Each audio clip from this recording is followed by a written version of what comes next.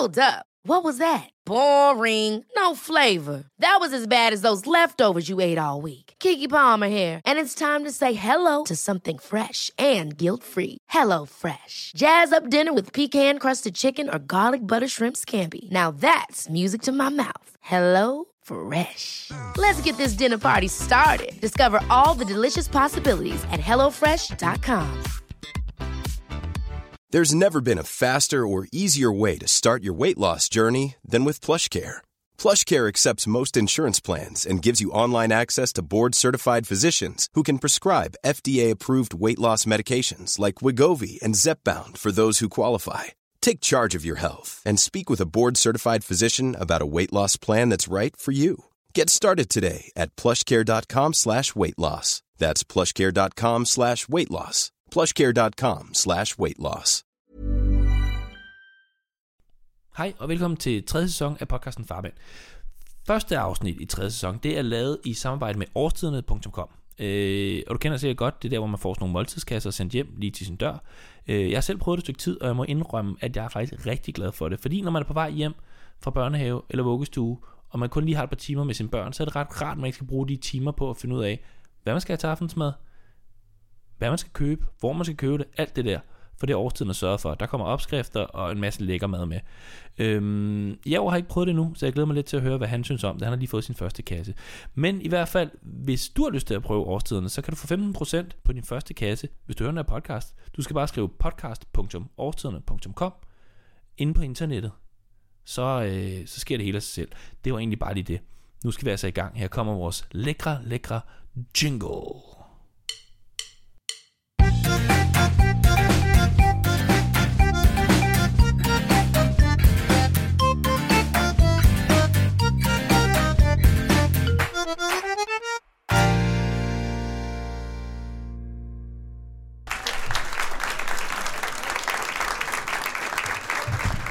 Tak for det!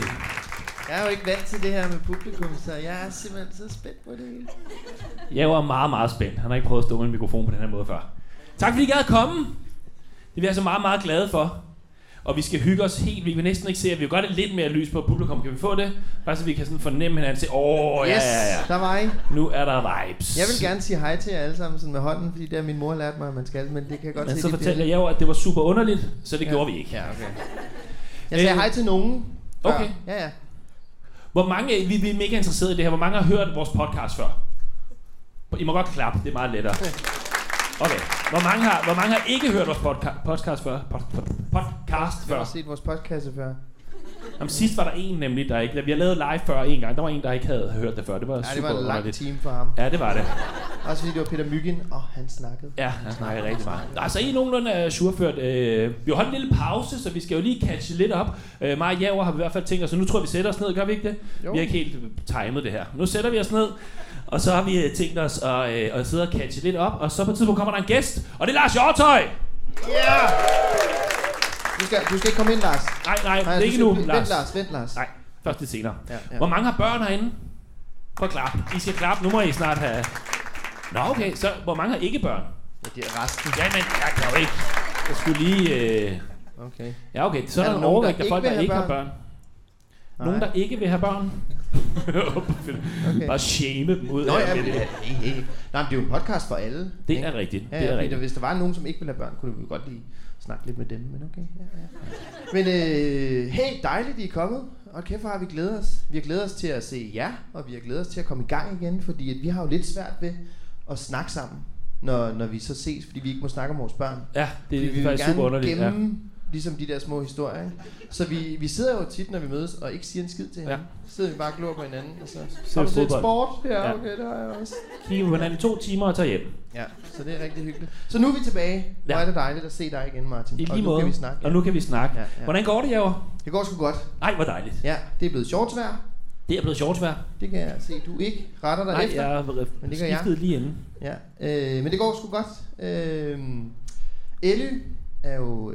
hun starter i skole lige om lidt. Jaspers datter. Det er jo alt, det ved I alle sammen jo. Ja, min datter. Ja, okay, alle sammen nikker. Yes. Hun er 4:30, som hun selv siger. Hun er 5:30. Nå, ja. I skal jo huske, I skal huske dårlige historier. Vi skal lige varme op. Ja. Vi skal huske, hvorfor vi er. Det er fordi, vi må fortælle kedelige børnehistorier her. Ja. Og man skal sige, når og det skal vi også huske at sige til ting. Lars. Og Lars må jo selvfølgelig godt fortælle alle de dårlige historier, han vil, indtil vi stopper ham selvfølgelig. Ja, så du siger det lige igen. Hvor gammel er det, Ellie er? Hvad siger hun selv?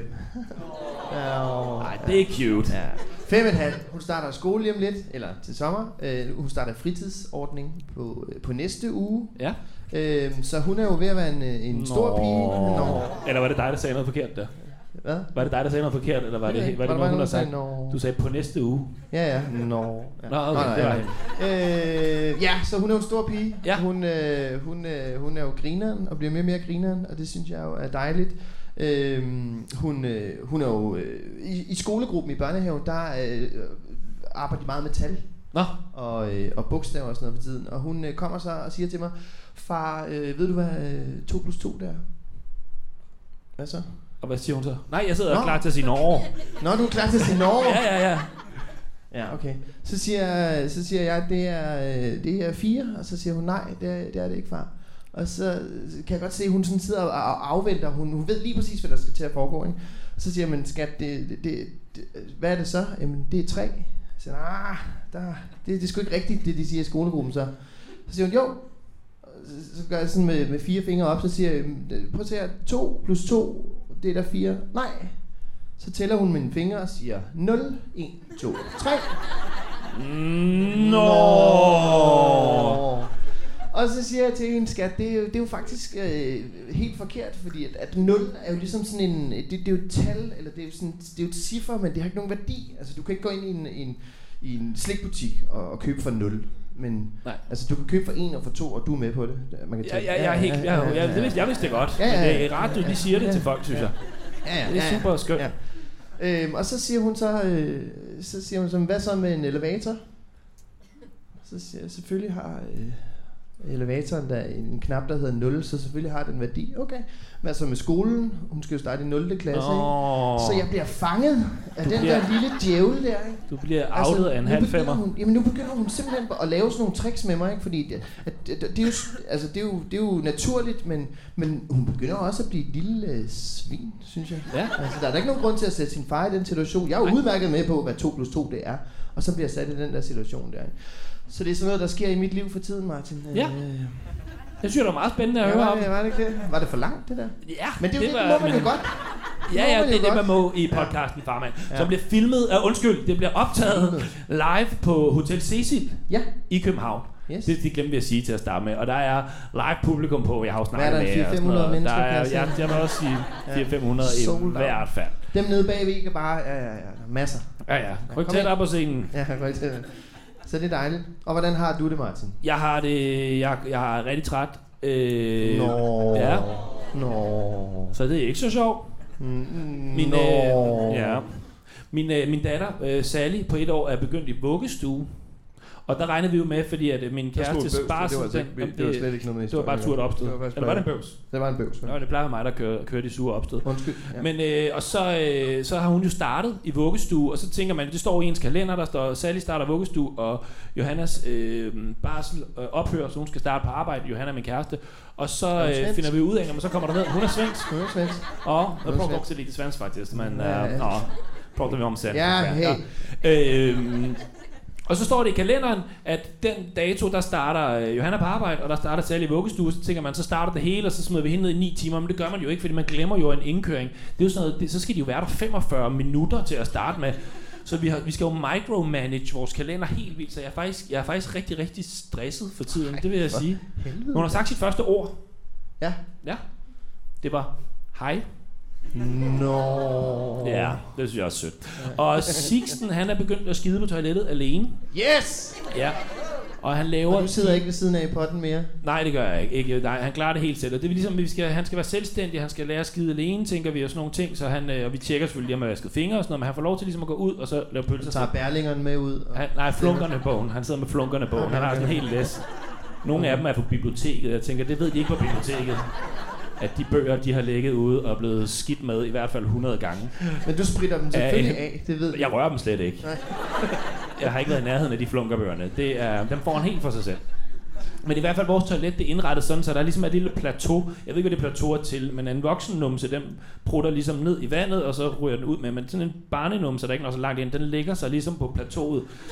Så han laver simpelthen de vildeste sneglespor i verden.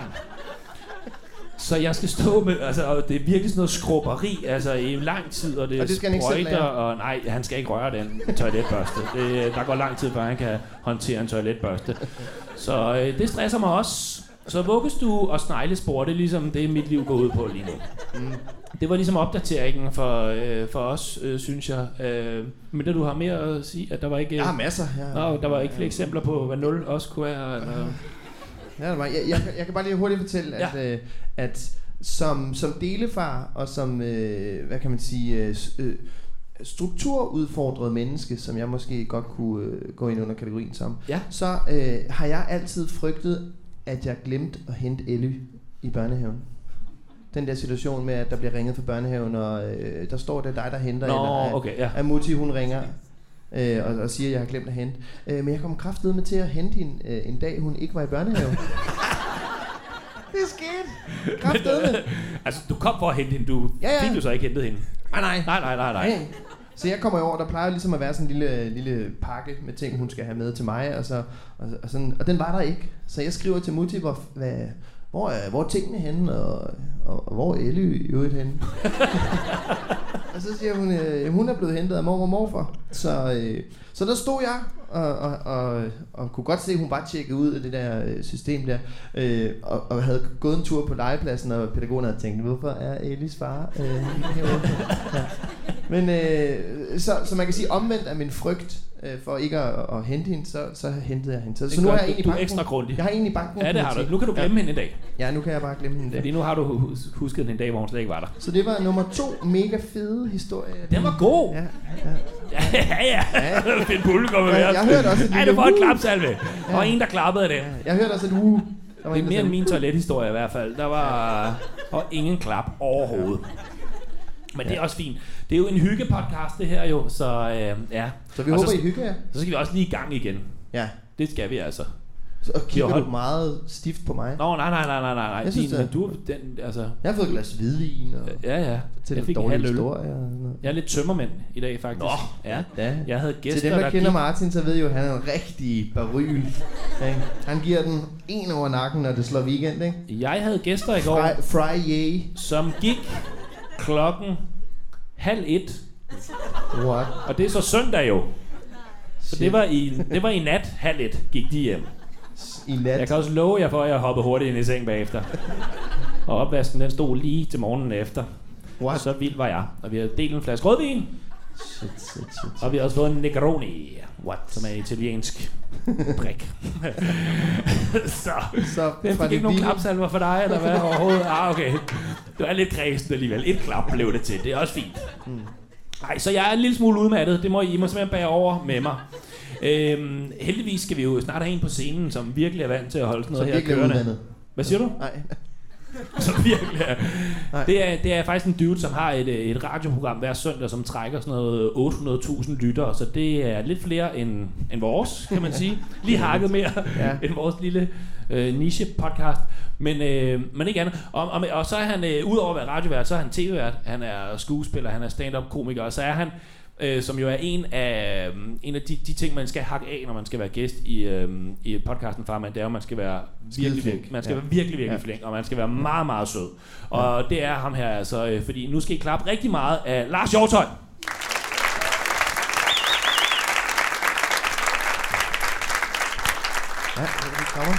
Hej. Hej Lars. Hej Lars. Hej med jer. Har du nogensinde glemt eller kommet og for at hente dit barn, og så var det blevet hentet? Nej, jeg har glemt børn. Har du det? Ja, det har jeg faktisk. Ja. Altså hvor de ringede dernede fra og sagde, at nu skal Oscar og Emma hentes, men der er ikke nogen. Der er ikke. Mit første spørgsmål er, hvem? Jeg kunne levende sætte mig ind i det. Ja. Men det er meget fedt at hente nogen, der ikke er der. Det viser også et vis overskud. Ja. Jamen, overskudsjæver, det er også kaldt. Ja. Men Lars, vi skal lige høre, ligesom godt gammeldags bilkort. Ja. Hvad kan du? Hvad har du ynglet? Jeg har vel, hvad har jeg sammenlagt, hvad har jeg, 37 års erfaring som far. Det synes jeg jo, jeres podcast fortjener. Ja, det er vi meget glade for. 37 år, det er altså imponerende. Da jeg skrev til dig, der skrev jeg jo lige ganske kort om, hvad det var, vi lavede, og du sagde jo til os, at du vidste alt. Ja, det gør jeg også. Jeg ved rigtig meget børn og børneopdragelse og hele far-rollen. De 37 år, de er fordelt ud på 2 børn? Ja. Som... Jeg har en, der er 17, og en, der er... Nu må vi have det der ret. 17 og 20. Du hjælper ikke så meget med matematik, håber jeg. Nej, det gør jeg ikke. Det stod jeg af på i 6. 7. Du giver dig, hvad, 5-6 år at løbe på. Derefter så, det var jeg ikke lige en del af. Men 17 og 20 år? Ja, jeg har en datter, der hedder Emma, som bliver 21 lige om lidt. Og så har jeg Oscar, der er 17. Og forhåbentlig bliver 18. Han lever lidt hårdt liv. Er du bekymret for det liv, han lever? Hvad Nej, det er jeg faktisk ikke. På ingen måde, men det går lidt stærkt i gang imellem. Skal du love for? Det var altså... Yes. Dejligt. Og ellers så lever det jo, det ved I, der er børn, det er jo rutiner, og altså det er jo mere, man skal jo hente inden 4:30. For mit vedkommende er det så om natten.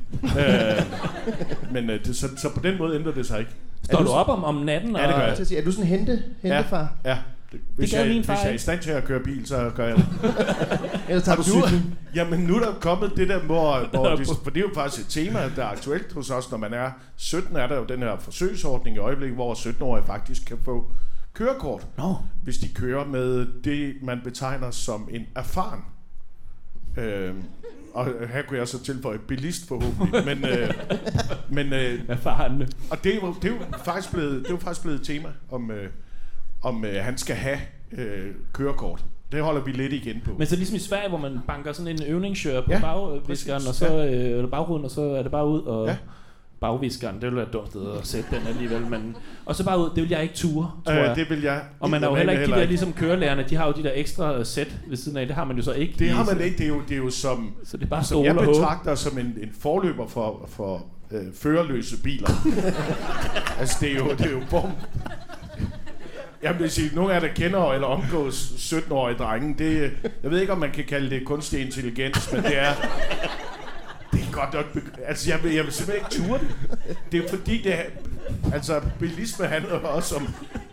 Det handler også om dømmekraft. Og hvis man tilbringer det største del af sit liv med PlayStation og onani, så tænker jeg, ham skal jeg fandme ikke køre med. Altså... Jeg håber ikke, at Oscar høre den her podcast. Det vil være synd for ham, trods alt. Men hvad med Emma? Har hun så kørekort? Hun har kørekort, ja. Okay. Og det går fremragende bilist. Okay. Ja. Men det betyder så også, at der er 2 mere i familien, der pludselig har en holdning til, hvilken bil familien skal køre i. Okay. Hvis jeg kan du ikke købe sådan en derfra? Det må være vanvittigt. Så noget billigt noget kører vi ikke i. I kører sådan en, hvad hedder det, Fiat 500, de der små lyserøde? Den har vi solgt. Den er I solgt, okay. Ja, men jeg synes, det blev for femset. Okay. Hvad farver din skjorte, Lars? Jamen, det er fordi, jeg faktisk... Jeg hviler så meget i min maskulinitet, at jeg føler, at jeg godt kan have en lyserød skjorte på. Du kompenserer næsten, altså, fordi der er for meget testosteron i rummet, hvis ikke du har en lyserød skjorte på. Der sker jo det kan jeg jo godt fortælle. Jeg er lige fyldt 50, og der sker jo faktisk det, at det mandlige... Det handler ikke om børn, det her. Jo, det handler jo et eller andet om... vi snakker bare. Det er folk vant til, vil jeg sige. Du skal vide, vi har dem her. Vi har låst dørene. Ja, så vi kan bare fyre af. Ja. De skal være. Mandlig krop begynder jo gradvist at producere mindre og mindre testosteron, når man når min alder. Også herover. Ikke? Altså tipper det omkring 50, eller hvad? Og så går det nedad? Så går det simpelthen gradvist nedad. Okay, så kompenserer man med lyserøde skjorter, for eksempel. Jeg føler jeg. Jeg har også begyndt at udvikle hofter. Begyndt. Og jeg har glemt, hvordan man parallelparkerer, men... Det var strengt. Ej, der gav en virkelig dårlig stemning det sidste her. Ja. Og vi er jo ikke trænet værter, som du allerede kan mærke, for du har jo allerede taget en masse føringer, og det skal du bare blive ved med, fordi det er virkelig bare... Nu kigger du på publikum og sagde, det handler ikke om børn. Du må snakke om hvad som helst i podcasten Farvand. Det vil sige med det testosteronniveau er, at der kommer ikke flere børn fra min tid. Nå, okay, det kan der simpelthen ikke, eller hvad? Der er ikke, det er mosvand, du har dernede nu. Det skal du altså ikke sige. Der er prop i. Jeg har jo fået en lillebror i efteråret. Min far, han er jo nogen af 60, par 60, og jeg fik en lillebror i efteråret. Så du skal passe på, hvad du siger. Lige pludselig så... Jeg siger det bare, Lars. Han fandt et baby. Nu kigger jeg lidt rundt og ser, om der er nogle rugemøder blandt publikum. Det er der ikke, fornemmer jeg. Noget jeg, fordi at min kæreste kender din kone, Tina, og hun snakkede om, at Oscar på et tidspunkt var et helt år i USA. Det er rigtigt. Og da jeg hørte det, der var jeg ved at græde på din vegne. Jeg synes simpelthen, det lød så voldsomt, fordi jeg kiggede på min søn Sixten og tænkte, jeg kan ikke, altså jeg er jo sådan lige, når klokken nærmer sig 2, så begynder det virkelig krible min krop for at hente ham i børnehave. Ja. Et helt... Ej, I kunne godt have været mere med på den år der, det synes jeg. Jeg kunne ikke forestille mig at sende ham på en flyver, og så et år til USA. Hvad fanden, hvordan... Martin har været væk fra sine børn højst 1,5 døgn. Ja, det er min rekord. Det er rekorden, ja. Ja, men det er jo en gradvis tilvænning, vil jeg sige. Som far, det er jo ens fornemmeste opgave i livet. Det er jo ligesom at det kan godt være, har I klippet i navlestrengen, nogle af jer? Ja, det er underligt, man skal det. Ja. Det er en meget lidt sej tekstur. Hvorfor skal man gøre som en elastik med en dårlig saks. Men det har man faktisk som far, det er en af de fornemmeste opgaver som far, det er at blive ved med at klippe den navlestreng. Okay. Igen og igen. Du den ikke med hjemme og står og frosset den ned og napser en centimeter. Ligesom målebåndet, man har hængende. Hele tiden sætte dem fri. Ja. Det er jo ens fornemmeste opgave, for møderne gør det ikke. Slet ikke. Nej. Hov, bliver der sagt dernede. Men man siger jo også, og mange siger, at små børn, små problemer, store børn, store problemer. Ja. Ja. Ja. Det er dyre problemer, vil jeg sige. Jamen det er igen, fordi diskussionerne er jo biler og forældrekøb, og sådan nogle, det er sådan nogle temaer, man bliver mødt med. Og jeg siger, nej. Men hvad med dårlige næver? Du siger bare, nej. Men hvad med sådan dårlige næver? Altså, nu kigger jeg over på min makker her. Jeg er lidt nervøs anlagt. Ja, lidt nervøs anlagt, ja. Hvordan tror du, Martin, han griber sådan en teenage-søn? Eller hvordan skal jeg gøre det? Jamen, det lyder da som om, du er meget godt på vej med begge to indtil videre. Så har du ikke hørt nok af det her? Du er jo fat i et eller andet. Det har jeg. Bare ved at have lavet dem, eller... Ja, men det fine er jo, at de bliver jo ikke teenager i overmorgen. Nej, det gør det selvfølgelig ikke. Man har jo lige lidt at løbe på. Man har jo de første år lidt det, man inden for vores branche kalder en dummy. Og det kan man også bruge barn nummer 1 og øve sig lidt på. Så barn nummer 2 begynder du at være rustet, tænker jeg. Okay. Nej, det er jeg glad for at høre. Fordi må de besøge dem, da han var afsted det der år der? Nej. Så du så ham ikke fysisk i et år? Nej. Samme tidspunkt boede min datter i Indien. Nej, for helvede, Lars. Hvordan? Jamen, det var så smertefuldt. Hvad lavede hun i Indien? Hun var ude og redde gadebørn. Hun arbejdede i det, der hedder verdens røvhul, som er Kolkata, hvor hun arbejdede med børn, der bor på gaden. Hjemløse børn bor på, hvad der svarer til en hovedbanegård. Okay. Ja. Igennem en organisation, eller var hun... Ja, okay. Vi har ikke bare... Og det er først bagefter, nogen siger, tør du godt sende din lyshåret? Det kan jeg vel godt sige her. Du ved, hvor lettere og attraktiv datter. Du får ikke til at sige, at din datter lækker, Lars. Okay. Jeg synes, det var upassende, at jeg gjorde det. Så jeg håbede, I ikke ville gøre det. Men det er først egentlig, der hun har været afsted et stykke tid, hvor folk siger, tør du godt sende hende? Altså, det er Indien, det eneste, man hører om derude, det er jo gruppevoldtægter og... Ja. Jeg har overhovedet ikke skænket en tanke. Det er jo godt. Jeg troede bare, det var Kari og... Jeg har overhovedet ikke. Rave i Goa. Så bare, ja, fordi der bare får man jo nogle usædvanlige, robuste børn ud af. Men det er jo meget godt, at du ikke har den her tanke der, fordi vi vil begge to være alt for nervøse til at turde sende vores børn afsted. Jeg er bange for, at Ellie, hun skal på koloni om et par år. Altså, fuck det. Men alligevel, det er meget godt, du ikke tænkte for meget over det, kan man sige. Jeg boede et halvt år i Uganda på et tidspunkt, hvor jeg skulle sige farvel til min far i lufthavnen. Der var det mig, der græd. Du bare tude. Min far var lidt mere kold i det, vil jeg sige. Men var det ikke noget med, så fik du tyndskid, og så kom du hjem igen? Jo, jeg kom hjem igen 3 uger. 3 uger efter var han hjemme igen. Jeg var med i lufthavnen. Og så gik jeg, det var så fæst, fordi jeg holdt stor farvelfest. Sagde, nu tager jeg til Uganda et halvt år. Vi ses, jeg arbejder for Røde Kors. Du havde lejet... Og så kom jeg hjem 3 uger efter med amøber i min afføring. Og du havde lejet din lejlighed ud, så du boede på Cabin? Ja, jeg boede på Cabin på Frederiksberg. Du trak simpelthen diarrékortet. Hvad siger du? Du trak diarrékortet. Ja, det gjorde jeg. Ej, men det var så meningen, så skulle jeg så tilbage, når jeg var rask. Men så var der sådan noget forsikringssted, så der gik sådan noget 2 uger eller sådan noget, inden jeg kunne komme tilbage. Og jeg gik jo ligesom og gemte mig rundt i København, for jeg ville ikke rigtig... Altså, jeg havde holdt farvelfest og sådan noget, så det var også underligt at være tilbage. Så jeg gik rundt nede ved søerne og gemte mig med amøber i min diarré. Men du var stadig tyndskid, så du nåede ikke så langt rundt om søerne? Nej, det var 50 meters radius for Cabin, folk havde en forventning om, at du skulle ned og redde nogle små mørke børn. Så sad jeg og drak kaffe ved søerne, ikke? Ja. Men altså, det gik godt. De kom hjem igen. De kom hjem igen, begge to. Og man har jo en eller anden idé om, i hvert fald når man har børn, der er på alder med mine, at man går og venter på, om de flytter. Og man prøver alt muligt. Nå, er I jo flyttet, er det ikke? Jo, min kone og jeg købte en lejlighed, men de børnene opsporede os. Nej, men vi har prøvet alt muligt jo, hvor man tænker, fordi det er ligesom om, altså de godt kom ud i perioder, men de kommer ligesom ind igen. Og vi har sniger sig tilbage. Hvor vi har prøvet alt muligt langsom netforbindelse, alt muligt har prøvet for ligesom at... Vil I låne modemet ind af jer, der kan et andet sted hen. Så jo, jeg kan prale af, at jeg tror faktisk, jeg gjorde det okay, for jeg er 2 hjemmeboende. Stadigvæk? Ja, det synes jeg faktisk er okay. Ej, det må være, fordi du er nogle gode det er fordi, farser. vi kører det, der hedder et relativt højt serviceniveau. Ja. Er du en sjov far? Nej. Jeg tænker bare, altså, fordi Johanna har jo hørt fra, min kæreste har hørt fra dem, det må være så sjovt at bo med Martin, men jeg er sådan lidt, jeg er sjov, når jeg er ude, sådan semi-sjov. Jeg prøver at være sjov rundt omkring derude, og så kan jeg godt være rigtig vristen, når jeg er hjemme. Altså, er det samme med dig, eller? Ja, det forventes. Man må gerne være vristen far. Nå, det forventes. Så sjovt skal det heller ikke være derhjemme. Det er det, jeg prøver. Det er en del af din taktik. Nej, det tror jeg faktisk ikke er. Jeg synes, det er voldsomt rent comedy-mæssigt voldsomt stor inspiration at have teenager, fordi man bliver hele tiden præsenteret for noget nyt, og nye ting, jeg skal se, eller høre, eller opleve, eller sådan noget. Så det er rent gavebrud, hvad det angår, ikke? Du har lavet stand-up i rigtig mange år. Ja. En af dem, der har lavet det længst i Danmark, jo startede 90'erne, eller sådan noget, eller noget den dur. Og har du aldrig holdt pause? Jeg har aldrig holdt pause. Nå, fordi jeg startede også med at lave stand-up, og der må jeg indrømme, da jeg fik mit...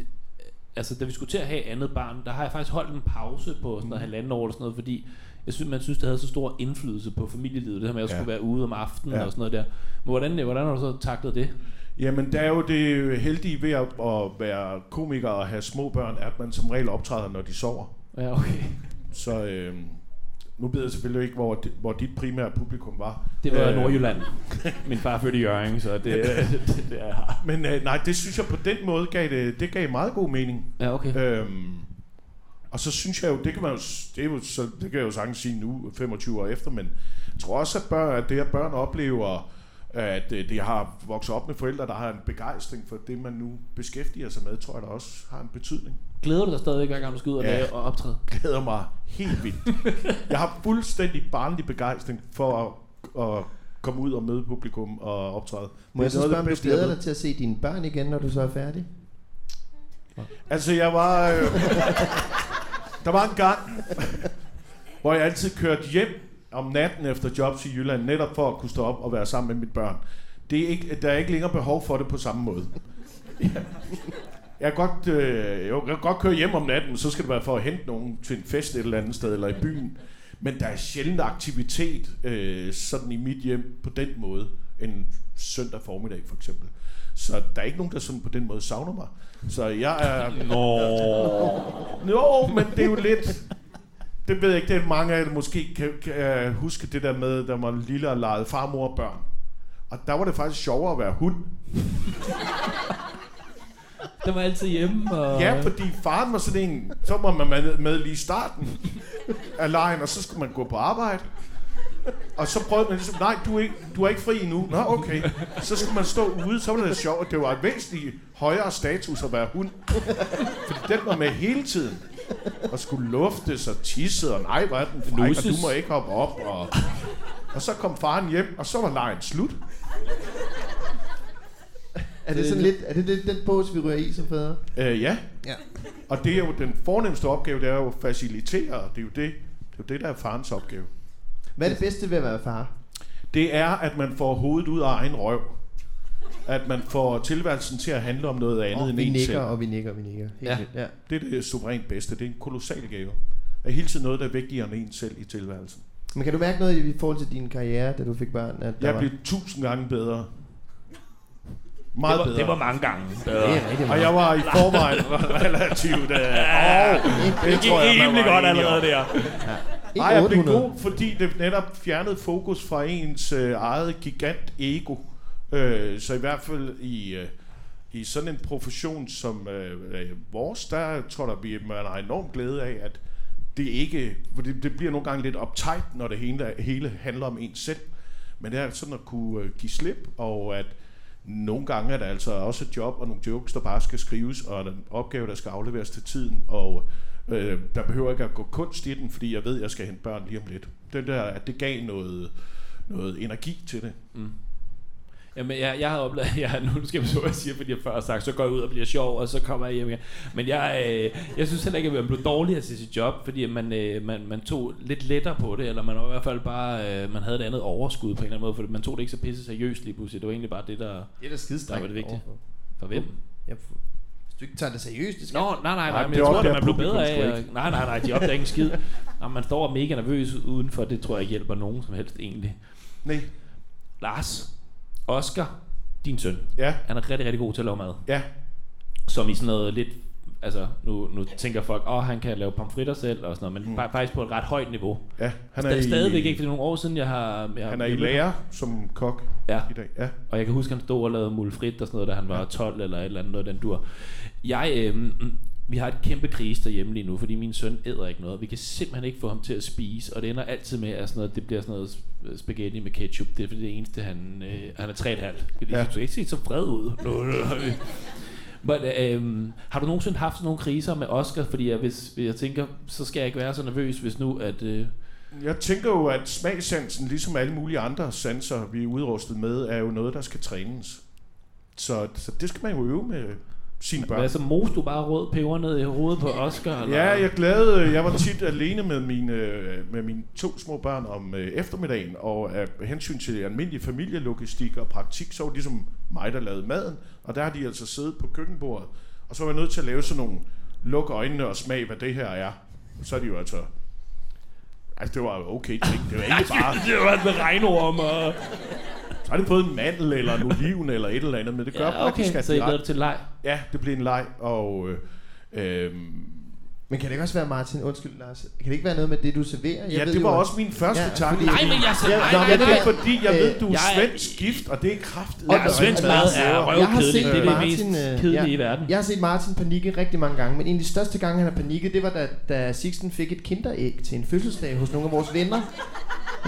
Martin, han ruller dadler i kakaopulver. Og ikke det med sukker. Økologisk kakaopulver uden smag, ruller han dadler. Det skulle være klart synd, vi gider spise noget. Der var ingen reagerer. Det var et retorisk spørgsmål, det der. Klar, hvis I kan lide dadler! Ingen, der kan.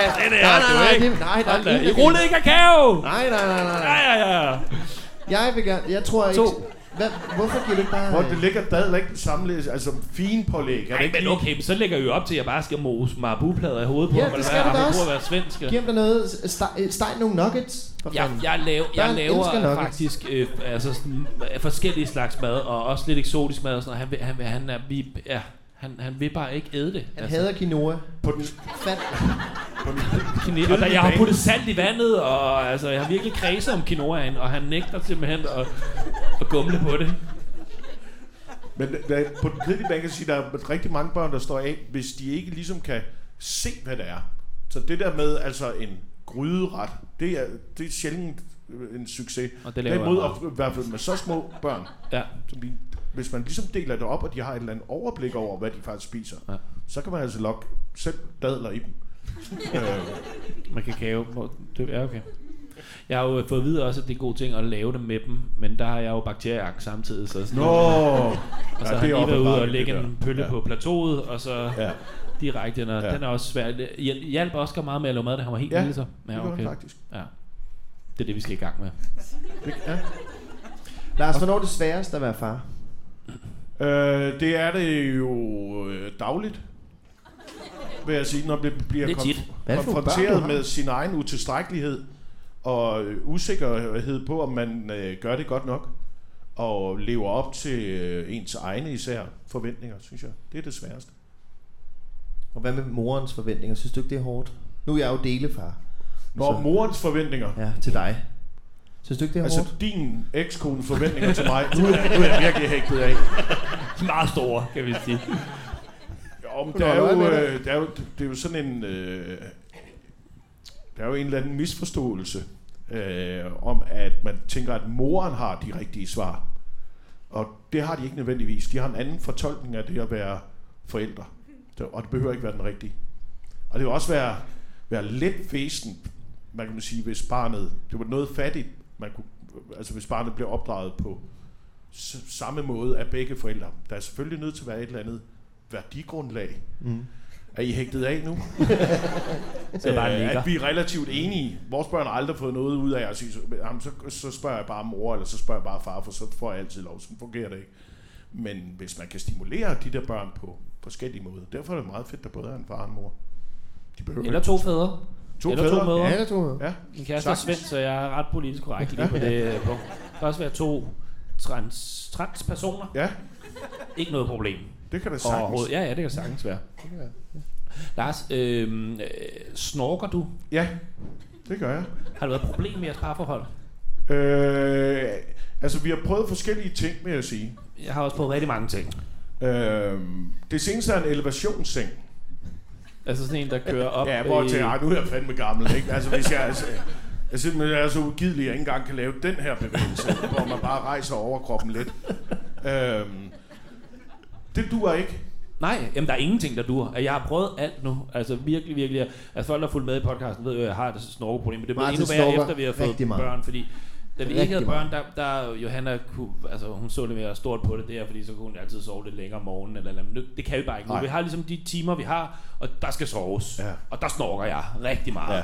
Og så ligger vi begge to og råber, jeg ligger og råber, jeg kan ikke gøre for det, og hun ligger og råber, jævla. Noget på svensk. Og børnene siger, ja, og de vågner. Jamen hun påstår, at vi vækker dem nogle gange. Det gør jeg ikke. Nå, men jeg snorker i hvert fald rigtig meget. Og og det sidste jeg købte, det var sådan, jeg har prøvet sådan en der udvider næsen, og jeg har prøvet sådan en spray op i næsen, jeg har prøvet sådan en strip, man lægger i ganen og sådan noget. Så på et tidspunkt købte jeg en sovemaske, og jeg har faktisk taget et billede af den, fordi jeg tænkte, det så simpelthen så fint ud. Det var sådan en sovemaske, som folk kunne tage på, så vi kan over kæben her, som ligesom holdt kæben på plads, så man ikke snorkede. Så gik jeg på nettet, og så den så sådan her ud. Det ser meget... Jamen, det er jo egentlig, som du beskriver det, et pandebånd, der bare sidder omkring hagen. Lige præcis. Kan man ikke sige det? Jo, jeg tænkte, altså, man snorker ikke, og man ser også godt ud. Altså, det ser behageligt ud, synes jeg. Han sover rigtig godt, det synes jeg jo så ikke. Jeg synes ikke, det ligner sådan noget SM-udstyr. Men i forhold til sådan en gagball eller sådan noget. Det kan man jo men i forhold til ikke at sove... Prøv det. Jeg købte den. Problemet var bare, at jeg så sådan her ud, da jeg tog den på. Ej, gør det godt, det der. Og det hjalp det på snorken? Hvad siger du? Hjalp det? Nej, altså jeg lagde mig ned med den. Altså efter vi havde grinet min kæreste grinede i 5 minutter. Det skal siges, jeg gav også øl, dengang jeg blev student. Jeg har et ret stort hoved, og det er sådan one size fits all. Eller fits næsten all, stod der vist. Det er jo folk, der sidder og lytter med, men jeg lægger de her billeder ud på Facebook bagefter. Jeg lagde mig ned, Lars, med den på, og så lå jeg 30 sekunder, og så sagde det... Så hoppede den af mit hoved, fordi det der velcro ikke kunne holde til presset, simpelthen. Og det er et fantastisk billede, det her. Ja. Jeg vil umiddelbart sige, hvis det er noget, der måske fungerer, altså, så skulle det være som prævention. Der kommer ikke flere børn hjemme på 30 lokaler lige nu, det gør der ikke. Nej, men vi sendte det der billede til Johannas bror, og så gik der 5 sekunder, og så sendte han det her billede tilbage. Så som er et billede af et Sharon, som jeg faktisk ligner på en prik, når jeg får en sovemaske. Ja, og det var lidt pudsigt, tænkte jeg. Han fungerer også som en slags prævention. Samtidig hans musik gør. Han havde... Nej, det er skide godt. Skide god musik. Han havde faktisk også et andet bud på, hvem jeg lignede. Det var ham her. En af karaktererne fra Ice Age. Jeg synes faktisk, at Sharon var bedre. Jeg skulle ikke have vist det sidste. Det var slet ikke lige så godt. Jeg synes faktisk, det er skide godt. Nå, men tak Stine, vores assistent derude. Ja, så jeg snorker stadig af helvede til. Fordi jeg har ikke nogen maske, men jeg begynder at sove på sofaen. Har du nogensinde gjort det sådan i længere perioder? Og med længere perioder af et par år. Af snorkeårsager. Ja. Altså ikke ud over 90'erne, hvis det er det. Nej, jo, det tror jeg faktisk i perioder, tror jeg, det har været nødvendigt. Ja. Jeg har ikke det problem. Jeg har aldrig snorket. Jeg har gået lidt i søvn og forladt bygninger og næsten også. Jeg har gået en tur på Esbjerg Harwich-færgen. Og nu det bliver en lang historie. Det bliver en lang historie. Kom med den. Ja, nej, den er alt for lang. Lars, jeg er rigtig bange for, at... Vi vil alle sammen gerne høre Esbjerg Harwich-historie. Okay. Jeg var 10 år gammel, og jeg var på tur med min bedstemor og min storebror, og så vågner min storebror midt om natten, og så er jeg gået en tur på færgen. Så går jeg afsted i mine små Batman-underbukser, og går afsted, og er jo faktisk ved at omkomme. Hvorfor det? Det hvis nu der var sådan...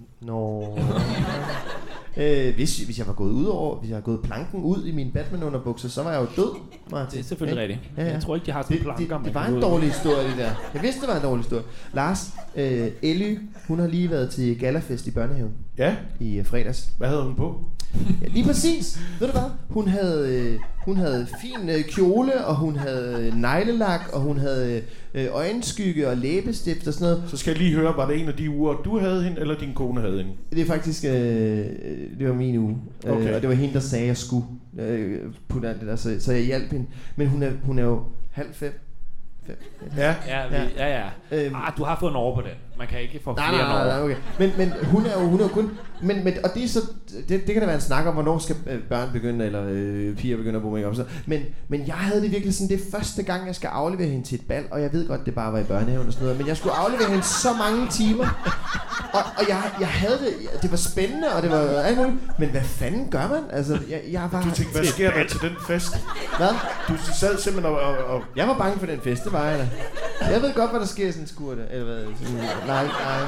Nej, men jeg havde det sådan i en meget, meget lille målestok, så havde jeg det bare sådan, hvad fanden gør jeg, når vi er meget længere henne, og hun er... Altså, og der vil jeg gerne spørge dig, som den gæst, som måske... Er Lars ikke den gæst, som har haft ældst børn? Måske. Lars, hvad fanden gør man, når man skal til at sende sine børn afsted ud i det her vilde fucking liv, vi lever i? Altså, er du ikke bange, når børnene tager i byen? Jo, jeg gjorde det. Jeg købte en natklub. Det eneste sted, jeg må gå ud. Så jeg ligesom har styr på, hvor de er. Nej, det er... Jo, det gør der nas. Jeg sidder lige og rusker lidt i rendringen. Det gør der nas at slippe dem fri på den måde. Nu har jeg jo lige plæderet i starten for, at man skal bare sætte dem løs. Altså... Men alternativet er, at du får et meget mærkeligt indadvendt barn, der sidder hjemme med sin far fredag og lørdag, ikke? Og dem er der ingen, der kan lide. Så det er alternativet. Men jeg ved godt, jeg ikke kan begrænse hende i at tage i byen og sådan noget. Jeg måtte ikke selv gå til halvfester og sådan noget på landet i gamle dage. Nej. Jeg var rasende, ikke? Og så påstår mig og mine brødre, fordi vi ikke måtte det, så er vi så blevet vildere på den anden side, når vi så selv kunne bestemme, ikke? Men det er selvfølgelig det der, hvis du bliver ved med at lægge make-up på hende. også når hun er 18-20 år. Så hun bare bliver betragtet som en underlig goth. Nå, jeg kunne bare have kørt goth. Det kan jeg da bare gøre så. Ja. Men vender man sig til det der? Er man ikke altid skide nervøs for det? Jo, jeg er altid nervøs. Ja. Kommer de hjem? Hvor har de været? Hvem er de sammen med? Hvorfor har de drukket de shots, når jeg sagde, at de skulle drikke nogle andre? altså noget. Men det er jo sådan noget klassisk noget med...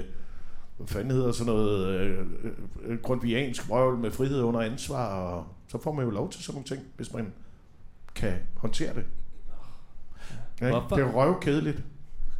Hvorfor er du egentlig... Hvorfor har du købt en natklub? Havde du ikke lige... Altså, var du ikke begyndt at have rigtig meget fritid nu, og du kunne lave lige, hvad du ville, og så køber du en natklub. Ja. Det, jeg har faktisk købt en, hvor man skal være over 27 for at komme ind. Så det er også en natklub. Det er også selvom man folk er ældre.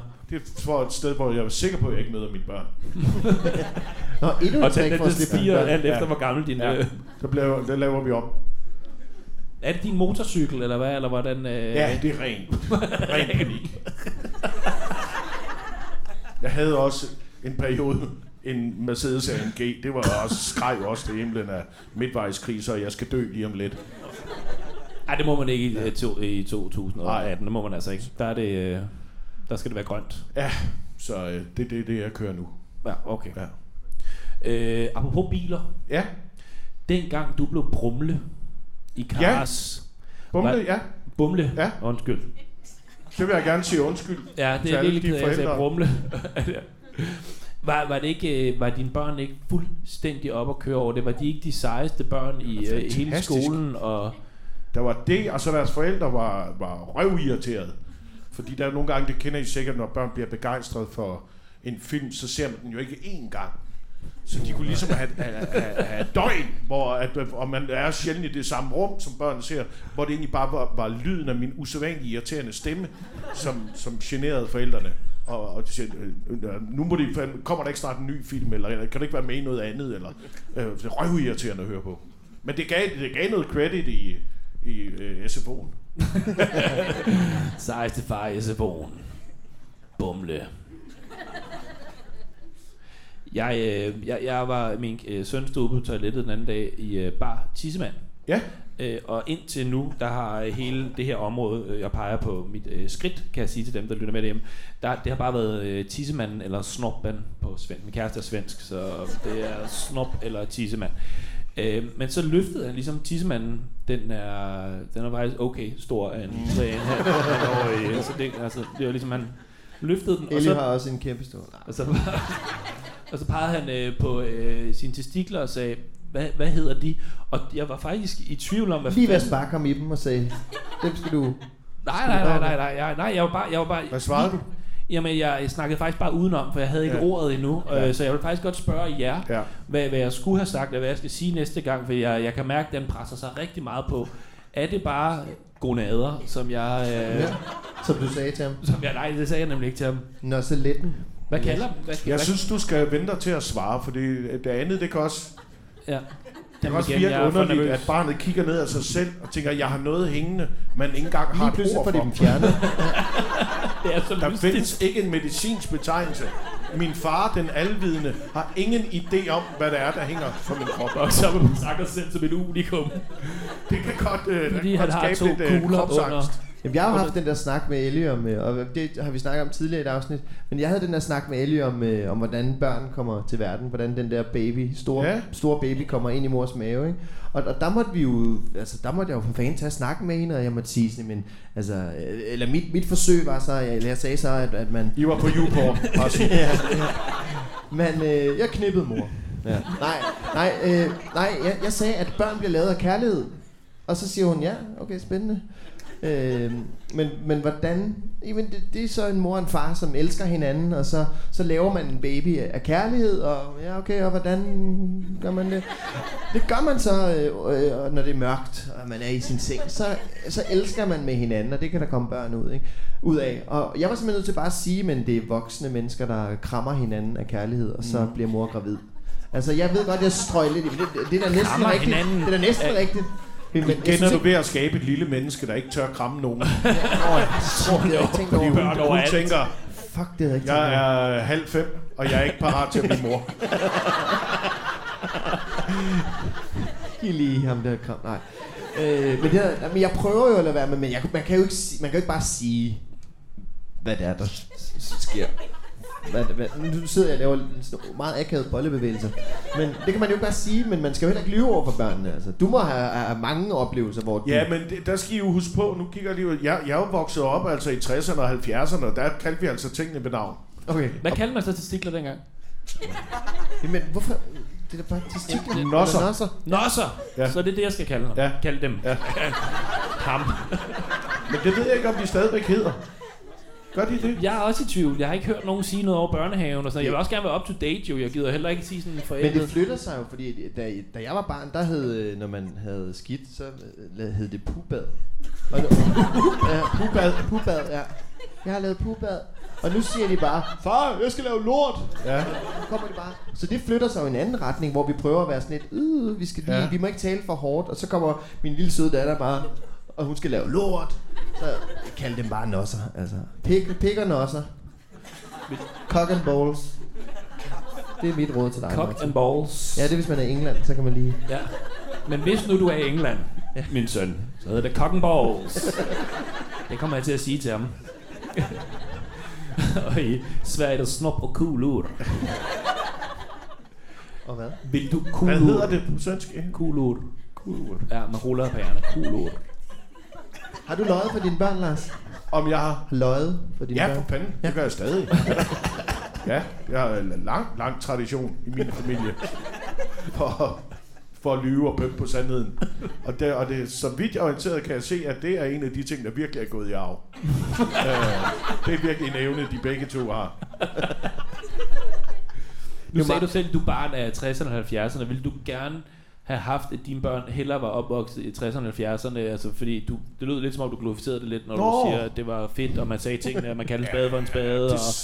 Det sejlede. Det, hvor jeg gerne vil have, at de havde oplevet, var, at jeg synes, at der er et helt bizart syn på de her unge mennesker, så snart altså de nærmest er i 7. der bliver de jo vurderet, om de er studieparate, og de skal vælge et spor i tilværelsen, og sådan noget. Der er kolossale forventninger, der bliver skruet op til børn i en meget ung alder. Det synes jeg er helt absurd. Også i forhold til, at der bliver en meget fastlåst idé om, hvad det vil sige at have succes i livet. Hvad skal pakken ligesom indeholde, for at man kan tillade sig at kalde sin tilværelse en succes, som de unge mennesker forsøger at stræbe efter. Og det er et meget fastlåst billede, som ikke levner sådan en plads til nogle omveje og nogle smutveje, og at man tager nogle chancer i tilværelsen, fordi det er der ikke rigtig rum for. Det bliver nogle meget målrettede mennesker. Jeg tror, der er, det kan vi også se nu, der er jo rigtig mange, der knækker på det, især teenagepiger og unge kvinder. Men er det ikke også os som forældre, som burde være bedre til ikke at fyre det der race, skrue op for det der race fra starten af? Fordi nu har jeg så lige været til møde på skolen her med Ellie, og jeg siger dig, om ikke op til ballet.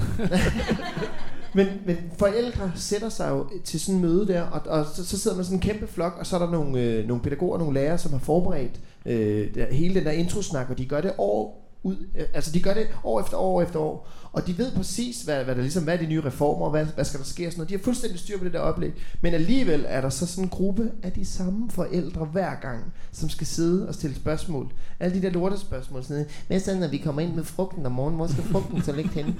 Er der sådan en skål til den, eller sådan noget? Og hvad så, når klokken ringer? Hvor højt ringer klokken så? Er det sådan, så alle kan høre den? Så de der forældre der, de stiller så mange fucking lortespørgsmål, så man er ved at blive sindssyg. Så den der kerne af, jeg vil godt kalde dem for stræberforældre. Kald dem ved navn, hvad hedder de? Men den der gruppe af forældre, som ved det for meget, er de ikke også med til at gøre det der race der? Jo, men det handler sjældent om, det med at holde, og det skal du jo være parat på, nu kommer du det der hedder forældreintra, som du kan glæde dig til efter sommerferien. Der skal du jo være parat til at møde de her mennesker, hvor jeg er fuldt af tillid til skolelærer og pædagoger, der som du siger, arbejder med det her til dagligt. Og sådan er det jo, når man møder rigtig mange andre professioner, men der er en eller anden idé om, at vi må gerne blande os i skolelærernes arbejde og faglighed, hvilket er fuldstændig misforstået. Så det handler altid, det handler sjældent om børnene, men de der især mødre, det handler jo om deres usikkerhed. Meget stille, Lars. Ligesom det, I sad og luftede før, det handler jo om forældrenes usikkerhed, og sjældent. Børnene skal sgu nok finde ud af, hvornår klokken ringer, eller hvor der ligger frugt. Tro mig, det er højt nok, vil jeg sige. Ja, det løser sig. Så det handler som regel altid om, at der er nogle forældre, der skal have stivet deres eget lille usikkerhed eller ego af. De må lave sådan en gruppe, så. Sådan en, hvor de selv kan stille spørgsmål. Nå, det er forældreintra, det er det hedder, eller hvad? hvor de kan stille de der lortespørgsmål og spare min tid. Ej, jeg er godt nok bitter lige nu på de Ja, det forældre var der. meget surt. Ja. Ja. Men så tror du, hvis ikke du var vokset op i 60'erne og 70'erne, så tror du, så var du ikke blevet stand-upper i dag, fordi så havde du skulle sige, man kan ikke stå og sige, er du studieparat? Ja, jeg vil være stand-upper. Nej, jeg vil fortælle vittigheder om numser. Det kan man ikke sige. Og gøre det til et langt liv, primært med det. Nej, nu ser vi. Men nej, det tvivler jeg på. Jeg er i hvert fald vokset op. Nu kan man sige, der var også en masse fejlslåede pædagogiske eksperimenter, da jeg var barn. Specifikt på dig, med dig, eller? Nej, jeg tror bare, man eksperimenterede jo i det hele taget, også med pædagogikken, og det var ikke alt, der var lige sjovt i forhold til, her taler jeg så keramik. Det er sgu svært at sige. Det tror jeg voksede op med, at det var i hvert fald en eller anden rummelighed. Og pludselig, jeg voksede også op i en tid, hvor børnene pludselig fik en stemme, at der var jo noget, der hed elevråd lige pludselig, og børnemagt og sådan nogle ting, hvor at børn jo, man så jo pludselig i 60'erne og 70'erne, så man jo børn som individer, ikke bare som nogen, der skulle holde kæft. Ja, så det var ret sent, at man opdagede, at det var små mennesker, man havde med at gøre. Det var altså små mennesker. Ja. Men den der nu er jeg jo rigtig meget i den der skolestartsperiode der, ikke? Og en ting, som jeg kan mærke, der er et lille pres på for mig, det er madpakkeshowet. Ja. Har du været en god madpakkefar? Nej. På trods af, at vi går rigtig meget op i mad derhjemme. Ja. Men det er aldrig, det der madpakke er aldrig rigtig. Det er ikke fedt. Jeg forestiller mig, at min det bliver sådan en pakke cheese dippers med sådan 5. Eller laver sådan en aftale med lokale pizzeria, så det lige sådan.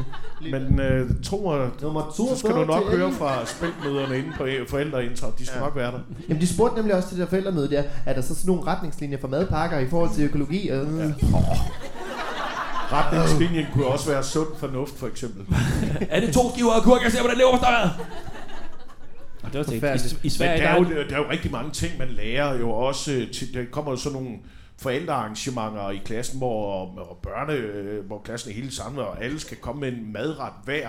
Og der vil jeg sige, der kan lære du lynhurtigt at kamuflere en købepizza med noget rucola, så vi tror, det er noget, du selv har lavet. Så der er mange smutveje, som egentlig far. Og jeg står med min spaghetti med ketchup på, bare. Og dine dadler rullet i. Ja, så kan vi se, hvordan dine dadler så kan vi se, hvad du får skolebørn, Martin. Han er begyndt at få sukker nu, og jeg elsker det. Det er godt. Lars, et af de sidste spørgsmål, jeg ville stille dig, det var, hvis nu Oscar, han kom, eller Emma for den sags skyld, kommer og siger, at jeg dropper det, jeg gang i, og jeg vil gerne bare satse 100% på at blive komiker. Ja. Vil du så blive en glad mand, eller vil du have betænkeligheder? Jeg tror, jeg vil sige, at det skal de da ikke prøve. Du har ikke sagt, du elsker det. Jeg elsker det. Jeg vil ønske for alle, og især mine børn, at de finder et eller andet, som giver dem den sådan tilfredsstillelse i tilværelsen, at man finder noget, man har en glæde og en udfordring ved. Der vil det være ønske for alle mennesker. Men igen, det vender tilbage til det her, hvor målrettet tingene skal være, og jeg synes jo, det er fornemmest, og det er selvfølgelig også, det kan godt lyde lidt højpanet måske, men det er jo, at de ikke nødvendigvis skal blive til noget, men de skal blive sig selv. At de, frem for at vi hænger identiteten op på en profession, så er det, har en lidt mere tung vægt i forhold til, at man er et menneske i balance med sig selv og andre. Ja, det var noget af det klogeste, du blev sagt. Tak for i dag. Lars melder af. Jo, så det er de højeste, de kan opnå, det er at blive sig selv. Ja. Det er mit eneste studieråd. Det var nogle af de klogeste ord, der og hvis man ser på mit CV, så er der noget, jeg ikke skal være. Lars, så er det studievejleder. Men Lars, hey, det viser fandme, at du vidste alt om at være far. Jeg vidste faktisk, jeg kan ikke komme i tanke om noget i sport, om at tænke, det ved jeg ikke. Nej, du vidste det hele. Det var en rigtig god statistik, du kørte der faktisk, altså. Ja, der var... Jeg bonger ud 100%. Ja. Det gør du altså. Stærkt gået, Lars. Altså, det var jo 13-skalaen dengang vi gik i skole, og du får et 13-tal her. Ja, det ved Lars ikke, hvad han får til UG og slange. Nå, undskyld, du får UG og kryds. Jeg kommer videre i realen. Ja, det gør du. Du må rykke op i realen. Men Lars, tusind tak, fordi du vil gæste os. Det var... Ej, der takker sådan et dejligt live-publikum, I har, og nogle søde værter. Og det er altså et publikum, der har taget her ind i den 22. april, hvor det var høj solskin, og alle sidder og drikker rosé, og så gik I ned i en kælder for at høre på os snakke. Det er eddermame med alt muligt andet. Halvdelen af rosé-stive og sidder og sover. Der er nogen, der sidder og sover. Men... Alle sammen solbrændte. Ej, men, tusind tak, fordi I gad at komme herind. Det var eddermame fantastisk, og tusind tak til dig, Lars. Stor hånd til Lars. Ja, stor hånd til Lars. Vi håber, I vil lytte med en anden gang. Og nu ved vi ikke, hvordan vi går af her, men jeg tror bare, vi går ned. Jeg tror, vi vinker. Jeg vinker. Vi vinker og siger farvel. Tusind tak, fordi I gad at komme. Hej. Ja, tak for det.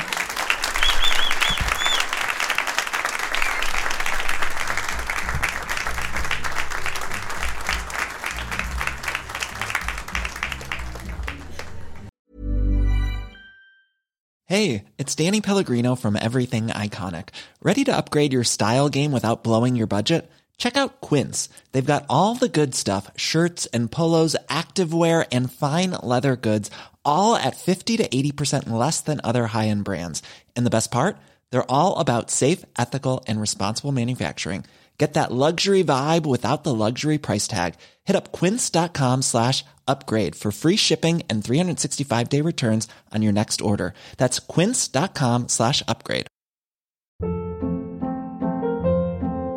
Hold up. What was that? Boring. No flavor. That was as bad as those leftovers you ate all week. Keke Palmer here, and it's time to say hello to something fresh and guilt-free. Hello Fresh. Jazz up dinner with pecan-crusted chicken or garlic butter shrimp scampi. Now that's music to my mouth. Hello Fresh. Let's get this dinner party started. Discover all the delicious possibilities at HelloFresh.com.